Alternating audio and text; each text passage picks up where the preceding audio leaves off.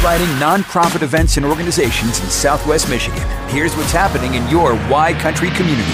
We have an opportunity to help lift up a 4-year-old named Emmeline Rose, and I'm going to set the table for you as to why we're going to do this and what happened. But last year on March 25th in Dowagiac, a gentleman by the name of Greg and his girlfriend Dolly unfortunately lost their lives in a house fire, and Greg left behind his 4-year-old daughter, Emmeline Rose. Now, they're going to be hosting a couple different events here coming up, and the first one being June 4th at the Fraternal Order of Eagles. It's a cornhole tournament with 50-50 on there, too. There's going to be a bar, and it's a fundraiser where the first place winner receives cornhole boards with bags, second place receives the cash payout, and again, fundraising. So if you want more information about that, you can go ahead and call Kim 269-845-1777.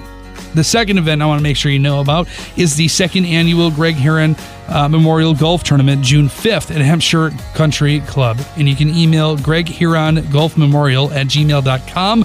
Heron is Heron. So Greg Heron Golf Memorial @gmail.com. So those are just a couple of the events that are coming up here in June to help support and fundraise, and all of the money raised is going to be going straight into Emmeline Rose's trust fund, which is going to be at Honor Credit Union in Dowagiac. So open that you're going to be able to participate, cornhole or golf, either one. You can help out a great cause and help this little girl and help this family. And that's what's happening in your Y Country community with Southwest Michigan's 97.5 Y Country.